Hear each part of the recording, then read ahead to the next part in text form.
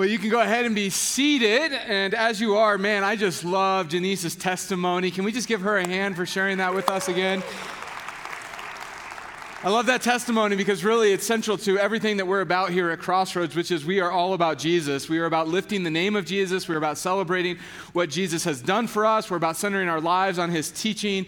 And Janice is just walking that road and declaring it publicly in the waters of baptism, identifying with Jesus' death and resurrection. It is just so cool to watch when that happens here at Crossroads. And if you are here today and you would say, look, I'm a follower of Jesus, and whether that's like, you've been a follower for 2 days or you've been a follower for, 10 years, I would encourage you, if you have not been baptized, to get baptized. That in Scripture, we see throughout the Scriptures to believe and be baptized, that we believe in Jesus and then we follow him in the act of baptism where we identify with his death and his resurrection. And so if you're thinking about that, if you'd like to know more about that, actually next week on April 23rd, we're doing a class called Baptism Basics. And where we're going to spend an hour really answering the question, like, should I get baptized? Why would I get baptized? How does baptism work? Like, what does the whole process look like to get me in the water? And so if you want to, if you're interested in that, I encourage you to get signed up for that and come back next week to be a part of that, all right? Well, with that said, I do want to welcome you to Crossroads Church, kind of the after Easter edition of Crossroads. And if you're brand new with us, man, I'm so glad that you're here today. My name is Matt Manning. I'm the senior pastor here at Crossroads Church. And today, I get to start a brand new series that we are calling Sex Talk, where over the next 3 weeks, we are going to talk openly about the goodness, the splendor, and the beauty of sex. And I know even as I say that, for some of you are like, oh man, what did I just walk into? Like, are we even allowed to talk about this in church, right? Like, admittedly, historically speaking, this is not a conversation that the church has entered into. There's not a lot of play that has come when it comes to the topic of sex. In fact, for most churches, it's very much a taboo subject. It's a subject, a topic that, is not deemed appropriate for Sunday mornings. In fact, this week, I was at an event on Wednesday where an opportunity to speak, and afterwards, a group from another church came up, and we were just talking, and they said, so what's next at Crossroads? Like, what's coming up at Crossroads? And I had said, well, this week I'm talking about sex. And they looked at me and they were like, you're talking about sex on Sunday? And I was like, yeah, not for 1 week, but for 3. And they were like, we have never even heard a conversation or a sermon on sex before in church. And the reality is that's a way a lot of churches are. Historically, that's the way Christianity has been. That when it comes to this conversation on sex, there's a hindrance to it. If we are honest, there's a bit of an embarrassment to it when we talk about sex in church. And so consequently, we have advocated this role, this conversation of sex completely and wholly to the world. Where if we're being honest, most of what we come to understand about sex, the way that we view sex, the way that the way that our kids are brought up understanding sex is largely because of the world and through like mainstream media. And my question is as the church has abdicated this conversation of sex, where we have not talked about it in services like this, as we have given ourselves over to the world's understanding, our culture's way of handling sex, here's my question. Has it made our lives better or just more complicated? I mean, just think about this. We are in the middle of the Tinder generation, sex without strings attached. And just a question.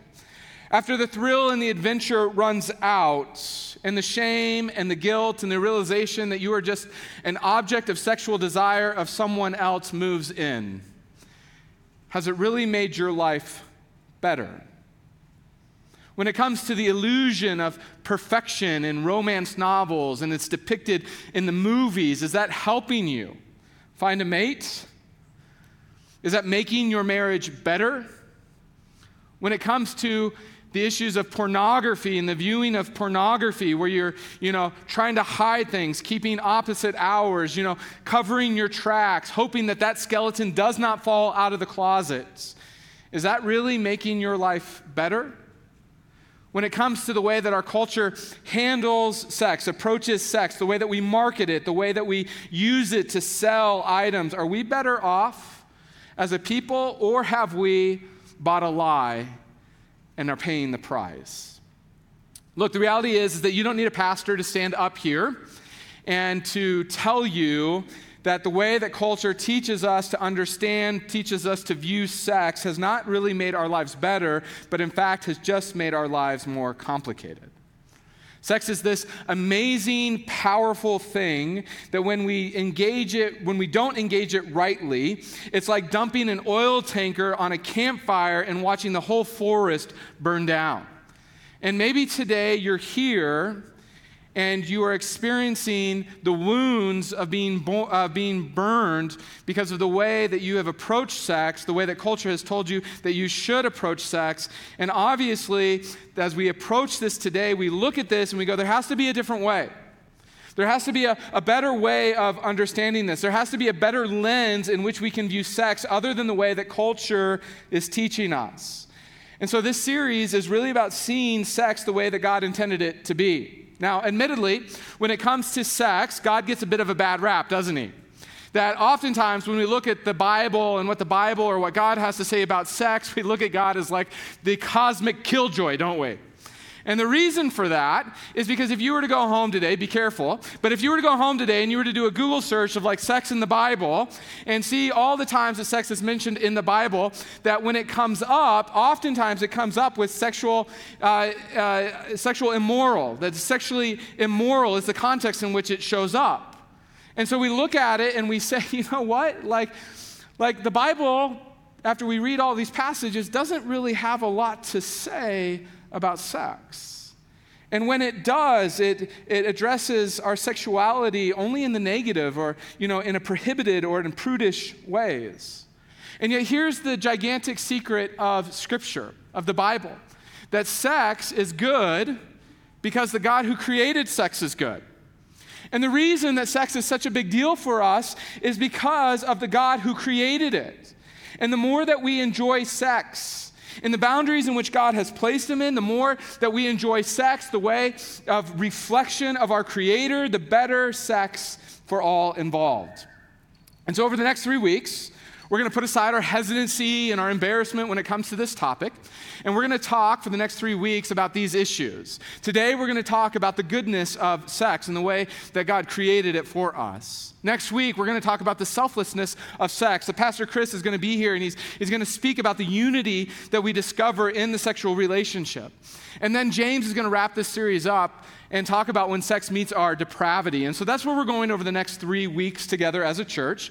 And so if you have your Bible or a Bible app, I would encourage you to open it up to 1 Thessalonians chapter 4, all right? 1 Thessalonians chapter 4. That's where we're going to be today.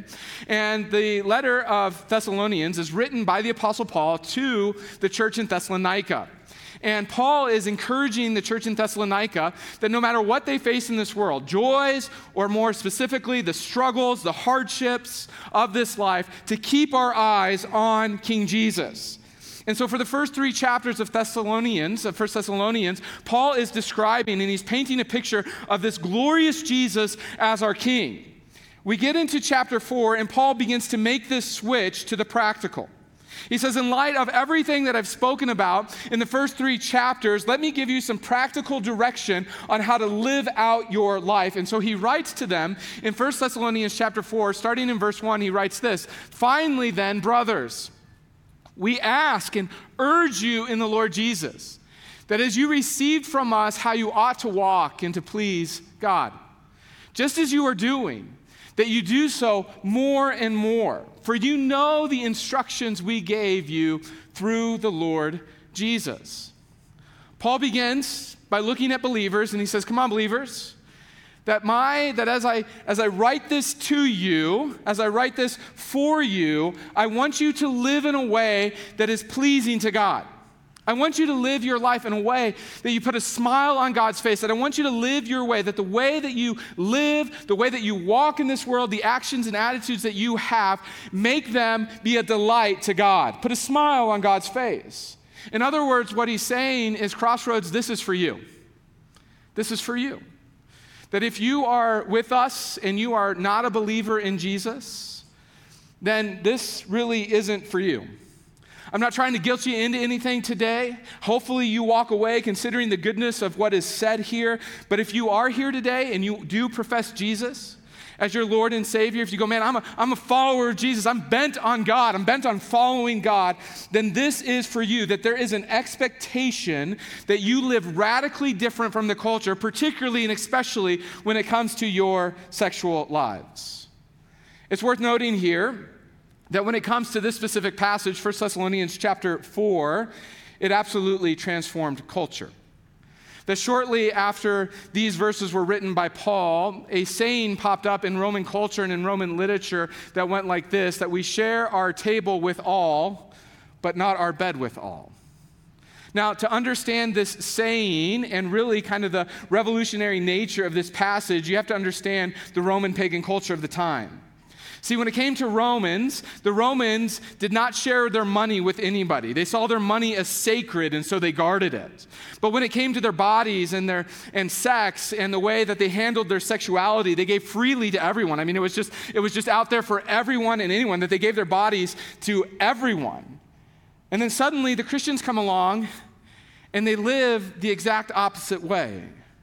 And the Christians came into the scene, and all of a sudden, they started to look at their money as something that they could freely give to all, that they were incredibly loose with their money, that they were generous with their money all over culture. But when it came to their bodies, when it came to sex, when it came to their sexuality, that was sacred. That was to be guarded. And so over time, this saying developed among the Christians that we share our table with all. That is, that we give our money away generously. We give away our possessions generously. But when it comes to our bed, when it comes to our sexuality, we do not share it with all. Now, as we look at this, we come to realize that while at first, as this started taking place in culture, that the Romans, the pagans, that they laughed and they mocked the Christians for this, but over time, something striking began to happen, because in the end, the Christian way swept through the entire Roman Empire, to which we have to ask why. Like what happened?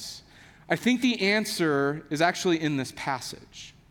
See, when it comes to the modern world, we think that we are so enlightened, that we are liberated, but the reality is that we have the same attitude and assumptions that the Romans lived with concerning sex and money. And so Paul looks out at us, and he says to us, I want you to live your lives in such a way that you bring delight to God, that you put a smile on God's face, that I want you to walk in your life in such a way that you are pleasing to God, to which we go, well, what does that look like, Paul? And he answers it in verse 3 for us when he says this, for this is the will of God, that you're walking pleasing, that you're delighting God. This is the will of God, your sanctification. Now, that word sanctification is a really big word in our Bible. It's a word that's used often in our Bible, and what it simply means is that God wants you to be holy, that God wants you to be set apart, that He wants you to be great, that He wants to be a partaker of His nature, that He wants you to reflect His character. And let's just be clear about this. When it comes to sanctification, there is no genuine happiness apart from sanctification. That sanctification is your means to significance, to purpose, to meaning. It is the only path to those things, and that includes the experience of sex. And so how do we go about experiencing this? Well, Paul says that this is the will of God, your sanctification, that this is how you become holy, that you abstain from sexual immorality. That each one of you know how to control his own body in holiness and honor, not in the passions of the lust, like the Gentiles who do not even know God. So let's be careful not to read through this passage too quickly, because Paul is doing something very interesting here. That he's using this phrase, passion of lust, and as he uses this phrase, what he is not describing is sexual desire. He's not describing sexual desire. He does not define sexual lust as sexual desire. It's not the same thing. He is not saying that sexual desire or even strong sexual desire is wrong. He isn't saying that. He wouldn't say that. The Bible doesn't teach that. What he is saying is that when sex is improperly used, it will absolutely undermine your holiness. But when sex is properly used in the context in which God has placed it, it is actually a means to your holiness. I mean, this is not the way that we think about things. But just ponder that for a moment. The way that you come to, the way that you see, the way that you view, the way that you participate in sex is a means to your sanctification, to your holiness. See, when it comes to the Bible's attitude towards sex, it is one of such enthusiastic rejoicing at the glory of sexual pleasure that it even makes Boulderites blush. All right? Let me prove it to you.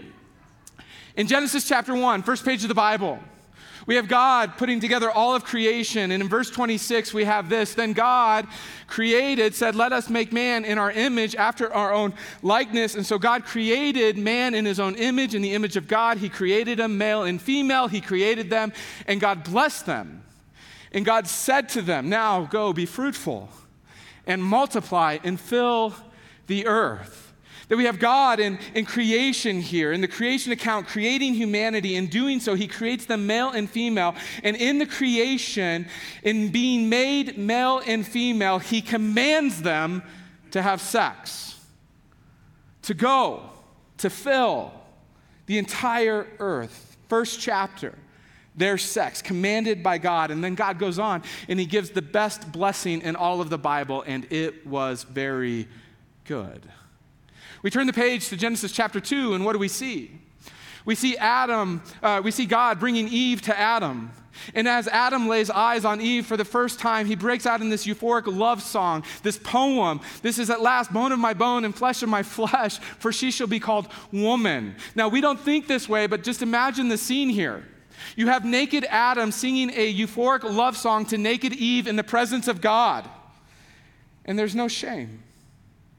Just complete joy, complete satisfaction. We get to Genesis chapter 4, verse 1, and we read these words. Now Adam knew Eve, his wife, and she conceived and she bore Cain. That this idea here, that what we have here is Adam knew his wife. That this is a very candid assertion of the sexual act of marriage. That here sex is described as knowledge. Now, this is very important for us to understand. This isn't just some kind of biblical form of discretion. This isn't a euphemism. This is not an attempt to avoid talking about the sexual reality of marriage. Instead, it is a word that is one of the most appropriate words for us to understand in the definition of marriage and the reflection of its purpose, that it is knowledge. The husband has knowledge, the wife has knowledge, but they do not have sexual knowledge apart from each other. You read further into the Old Testament and you come across the Song of Solomon, which is the most unique of all religious writings in the world. Like right smack dab in the middle of the Old Testament, you have this euphoric, ongoing, long love song from a man to his wife. And his attitude towards sex, well, let me just read you a couple of passages. Song of Solomon, chapter 7. This is a man speaking of his wife as his wife comes to him. As she is coming to him, he writes this. He says this, your stature is like a palm tree, and your breasts are like its clusters. I say I will climb the palm tree and lay hold of its fruit. Oh, may your breasts be like clusters of the vine, and the scent of your breath like apples. That here we have this very vivid description of a husband taking hold of his wife's breast, no shame, no problem. On the other side of this, in chapter 5, we have a wife looking at her husband as he's coming to her. And as he comes to her, she says of him in chapter 5, she says, my beloved is radiant and ruddy. His locks are wavy, black as a raven. His lips are lilies dripping with mirth. His body is like a polished ivory tusk bedecked with sapphires. This is my beloved, and this is my friend. We read this, and you might be tempted to go, oh, that's not all that vivid. Oh, yes, it is. When she speaks the line, polished like ivory, bedecked with sapphires, everybody in Jewish culture knew that this was a description in poetry that meant her husband was ready. He is aroused. There is no shame here. There is no shame here. Just joy in their sexuality. See, in the context of a healthy marriage, sex can bring a man and a woman to the heights of ecstasy that they never dreamed even possible, because the inherent trust that is in the exclusivity of their covenant together. In fact, the French, they have a word for this feeling that's translated in English, little death, to try to capture the experience of ecstasy as you have this experience within sex where it feels like your body, where your soul is leaving your body. That God is glorified greatly when we receive his gift with thanksgiving and enjoy it the way that he meant for it to be enjoyed. Now, I say all this not for shock value. This is your Bible. This is your Bible. And in your Bible, on one hand, it says if you follow the passions, follow your passions wherever they point you, where you just run like free sex everywhere, then your view of sex is actually too low. You're not respecting the power of which God created sex. And on the other hand, if you're prudish, if you say that sex is defiling, then you're not respecting the goodness with which God has created sex, and again, your view is too low. And so throughout history, these have been the two predominant views of sex. Follow your desires unabated, free love, all you can get, tender is your playground, sex is the way to happiness, or sex is bad, sex is dirty, sex is defilements, be prudish, squelch your passions. Now, unfortunately, oftentimes the church has chosen the second of those two options, not out of obedience to the word, but rather from a misunderstanding of what God actually has to say about sex. And so throughout history, and certainly in our culture, both of these are vying for supreme position. They blog about each other, they fight with each other, they argue with each other, but both come from a view of sex that is too low. One does not respect the power, the other does not respect the goodness, and all of a sudden Paul comes on the scene and he says, listen, there's a third option. There's a gospel-centric option that understands both the power and the goodness in which God has created sex with, and the reason that he created sex, what he created sex for. And in this understanding, it can be means of our sanctification. It can be means of our holiness if we learn what it looks like to channel it. But in order for that to happen, it has to happen within context, he says. Verse 4, that each one of you know how to control his body in holiness and in honor. Now, if you're using the ESV, you probably have a little footnote in your Bible if you're looking at your Bible. Or if you're reading a different translation, it might read differently. And it might say, or how to take a wife. That each one of you know how to take a wife. Now, the reason that there's a footnote there, the reason that your translation might read differently than the ESV is because the Greek here is a little bit tricky, but what Paul is doing is that he's leaning actually on this contrast that we see throughout the New Testament for sexual desire. That when it comes to sexual desire, there are basically two ways to live it out. Either you walk the path of sexual immoral, which means, basically the general misuse of sex, or, since he's primarily talking to men here, that you learn how to take a wife. In other words, when it comes to sex, the Bible is very simple. And I know that this is controversial in our time and maybe even amongst some of you in this day and age, but the Bible is simple. That you can have sex in marriage between a husband and a wife, or you are misusing sex. That biblically speaking, it's one of those two options. Now, before you dismiss me and say, well, let me tell you what me and my friends believe, let me just speed up the process. I know what you and your friends believe.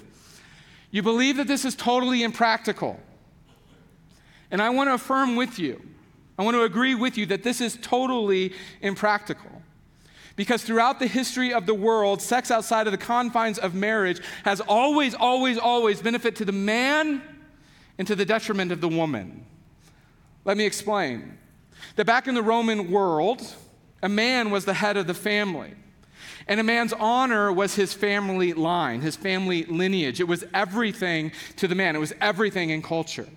And so when it came to women, that they could not have sex with a man who was not their husband, they could not have adultery, they could not participate in adultery, they could not sleep with more than one man. Why? Because in doing so, if she was to become pregnant, there would be a question about who the baby daddy was. But men in this culture, they could take multiple wives, and it didn't matter. that they could basically do whatever they wanted. In fact, if you had like a medium amount of wealth or even a high amount of wealth, you most likely had slaves. And when it came to slaves in the Roman culture, that you could do whatever you wanted to and with and the slaves. You could do whatever you wanted for the slaves, and that included sexually. It included sexually. And so what you had beginning in this culture is when it came to women, if she did anything that confused the family line, then the laws were incredibly harsh towards her. As a man, you could do whatever you wanted, and the law basically didn't care. But if you were a woman and you stepped out in this way, the law was incredibly harsh. And so Paul comes along and says, look, we're going to do things differently. That in culture, there's this double standard that favors men doing whatever they wanted, and we're going to do it differently. Now, before you go, Matt, come on, that was 2,000 years ago. We progressed. Yeah, we have progressed. But have we progressed for the better? I mean, in culture, the message that we get about women every day is take me, use me, do whatever you want to me, and trade me in. And if you don't believe me, just look at modern music and how often women are referred to as sexual objects, totally robbed of the humanity in which God has created them with. The porn industry is now a $100 billion industry. The main partakers of pornography are boys 12 to 17 years old and girls 12 to 17 years old. We have a whole society of boys looking at what it is to have desire and a whole segment of girls living out what it looks like to be desirable. That this view, this message of our culture when it comes to sexuality only exasperates the greatest defilement of humanity, the sex trade industry. So you're right. This was 2,000 years ago, and we've progressed to the point where today women are viewed, presented, talked about, sung about like they're a commodity. What a great step we've made as society. I mean, come on, don't you see uninhibited sex, extramarital sex according to our culture always benefits the man. Even in our culture, when women are invited into it, it is always, always, always to the benefit of the man. So you're totally right. It is totally impractical. So Paul comes along some 2,000 years ago and he says, listen, brothers, we're going to do this differently. We're going to approach our sexuality differently. Men, pay attention. You're going to sleep with one woman, and she's going to be your wife. She's going to be the companion. She's going to be the object of your sexual desire. She's going to be the mother of your children. She's going to be your best friend. That we're going to have this gospel-centric approach to sex that rightly holds the power and the goodness as it was created with. And when you don't, Paul says, when you don't, he says, you are just like the Gentiles who don't even know God. You're just like the Gentiles who don't even know God. And it's right there in verse 5 where we come to realize why this is an issue of our holiness. That Paul says when we treat our sexuality like the culture teaches, then we are just like the Gentiles who do not know, circle, underline, highlight, God. See, when it comes to the Bible, the same word to know that we read about in Genesis chapter 4:1 to describe the depth and the intimacy that a husband shares with his wife and the wife shares with her husband is the same Hebrew word that is used throughout the Psalms and the Old Testament for us to know God. That in God's infinite wisdom, he chose to use very sexual language to demonstrate the covenant relationship to him. Now, please hear me on this. That does not mean that somehow we have sexual relations with God or he with man. That's a pagan thought. That's not Christian. But what I do mean is that the intimacy and the ecstasy of sexual relations points to what knowing God is meant to be. I mean, listen to these words out of Hosea chapter 2. The prophet is writing about God. He's communicating the words of God to the people of Israel. Listen to how he addresses Israel. He says, "Therefore, behold, I will allure her, and I will bring her into the wilderness, and I will speak tenderly to her. And there I will give her her vineyards and make the valley of Acre a door of hope. And there she shall answer as in the days of her youth, as at the time when she came out of the land of Egypt. And in that day, declares the Lord, you will call me my husband, and I will betroth you to me forever. And I will betroth you to me in righteousness and in justice and steadfast love and in mercy." Now, seriously, it is virtually impossible for you and me to read this and to honestly say that knowing God, as God intends humanity to know him, is simply a means of like mental awareness or understanding or, I have an acquaintance with God. Not in a million years is that what knowing God means here. I mean, just listen again to the words. I'm going to allure her. I'm going to speak tenderly to her, that she shall call me my husband, that I will betroth her in marriage. That this is the knowing of a lover, not a scholar. Now, a scholar can be a lover, but a scholar doesn't know God until he is a lover of God. Paul in 1 Thessalonians chapter 4 is using this Old Testament understanding of knowing here, and he says that when our view of sex is too low, when we don't respect the power of sex, when we don't respect the goodness of sex, when we misuse sex for our own benefit, we are just like the Gentiles who do not know intimately, relationally, lovingly. You do not know God. That you might have a mental awareness of God, you might have an acquaintance with God, but you are not a lover of God. And so Paul says, consequently, whatever you're looking for in sex, whether that be satisfaction or acceptance or belonging or worth, that you will never find it because God can only provide it. And that's why you keep going back time and time again. That's why you keep going down that road, because until God is the lover of your soul, you will not be the fit to be the lover of anyone else. Paul says, I want you to live lives, believers, that are pleasing to God, that bring a smile to God's face. Listen up, this is your sanctification, this is your holiness. Abstain from sexual misuse. And instead, see sex for what God created it to be in power and in goodness. And when you use it in the confines of the context in which He has created it, you will experience what it means to know God. This is why it is a means of our holiness. This is why Paul spoke so huge about this issue in 1 Thessalonians chapter 4. It's why this transformed an entire culture.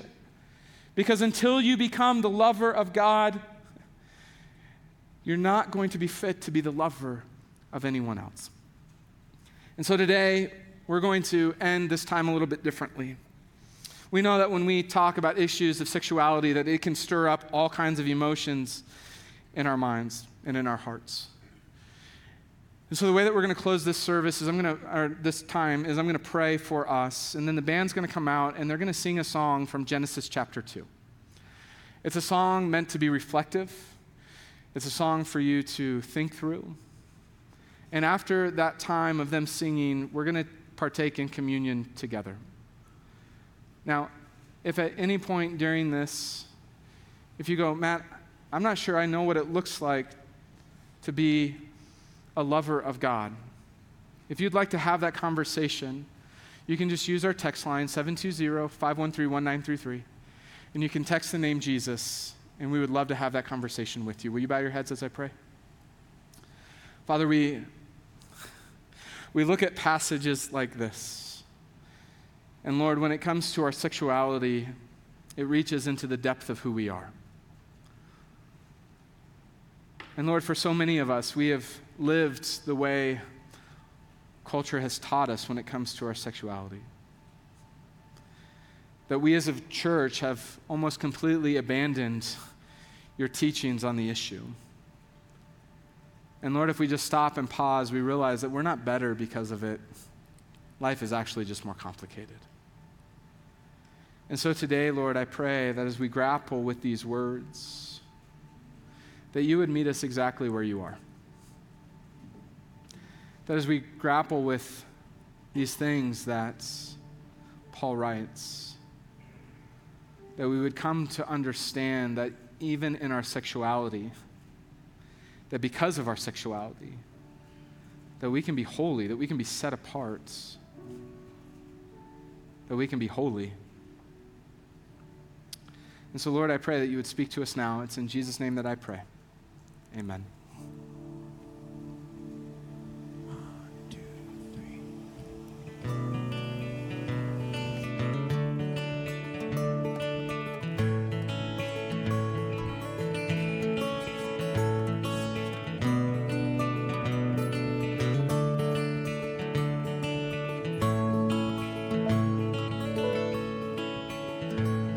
Sleeping in the garden when I saw you first. He put me deep, deep under so that he could work. And like the dawn, you broke the dark and my whole world shut. I was sleeping in the garden when I saw you. At last,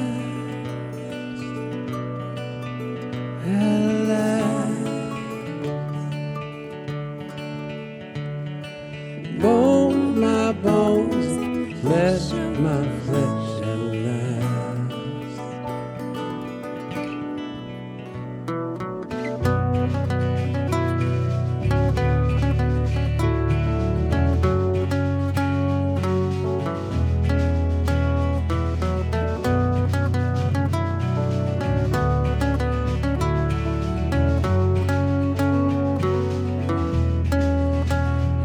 The bright shade of sun that I'd ever seen. Your skin was gilded with the gold of the richest kings. And like the dawn, you woke the world inside of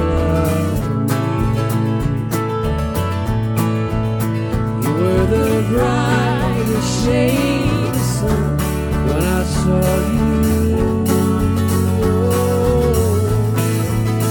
At last,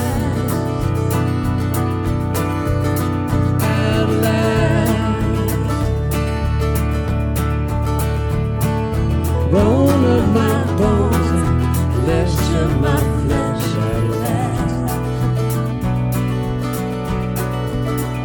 At last, at last, bone of my bones and flesh of my flesh, at last.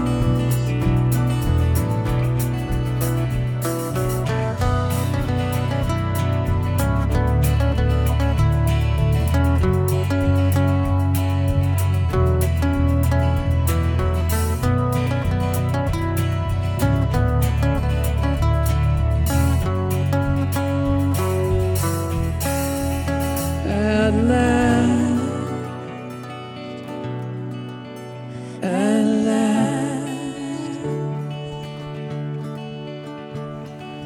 bone of my bones and flesh of my flesh, at last.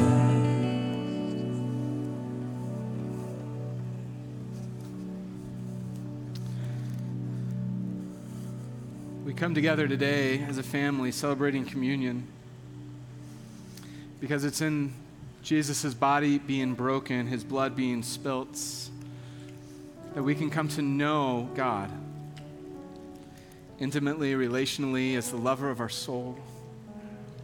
That it's through the cross that our sins were forgiven when Jesus' body was broken. And so today we eat as a family remembering.